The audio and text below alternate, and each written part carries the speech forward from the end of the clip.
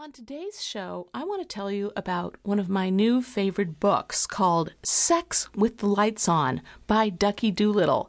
I wonder how many of you were listening to this show way back in 2004.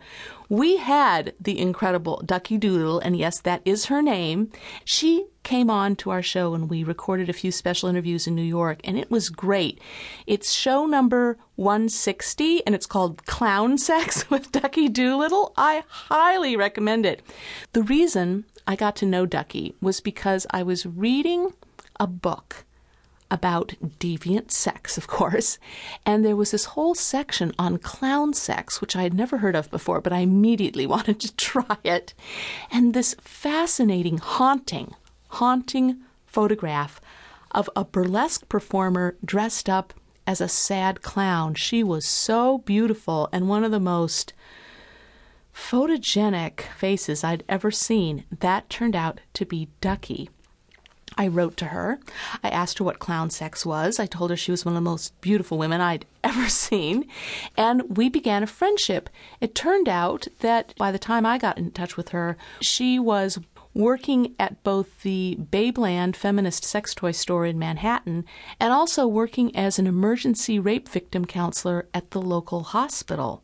Well, she was so interesting. Since then, we've become friends, and she told me that a long-time dream of hers to have her own book out was about to come true this spring.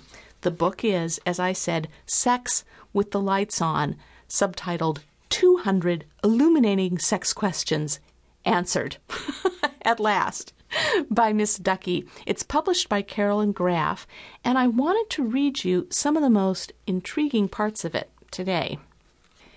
In Ducky's introduction to her book, she begins this way. She says, "I had never considered myself sexy, which is why it was so strange that long ago I responded to an ad in the Village Voice, wanted sexy women to do phone work, 18 and over, limited nudity in a fun and safe environment."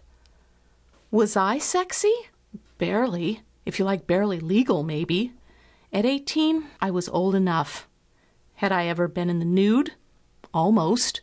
Once I let a boy look at me, completely nude. But the lights were out. I did allow him to open the curtains to get as much moonlight as the sky would give him. More than anything, I was just plain desperate. It was getting cold in New York City, and I had a raging case of bronchitis and no winter coat. I needed some cash, and quick, so I answered the ad. I figured I would take the gamble and let someone else determine if I was sexy or not. And that day, the manager at Show World decided that despite my bronchial wheezing, I was sexy. With little time and a few nice tips, I eventually found a way to be nude, too.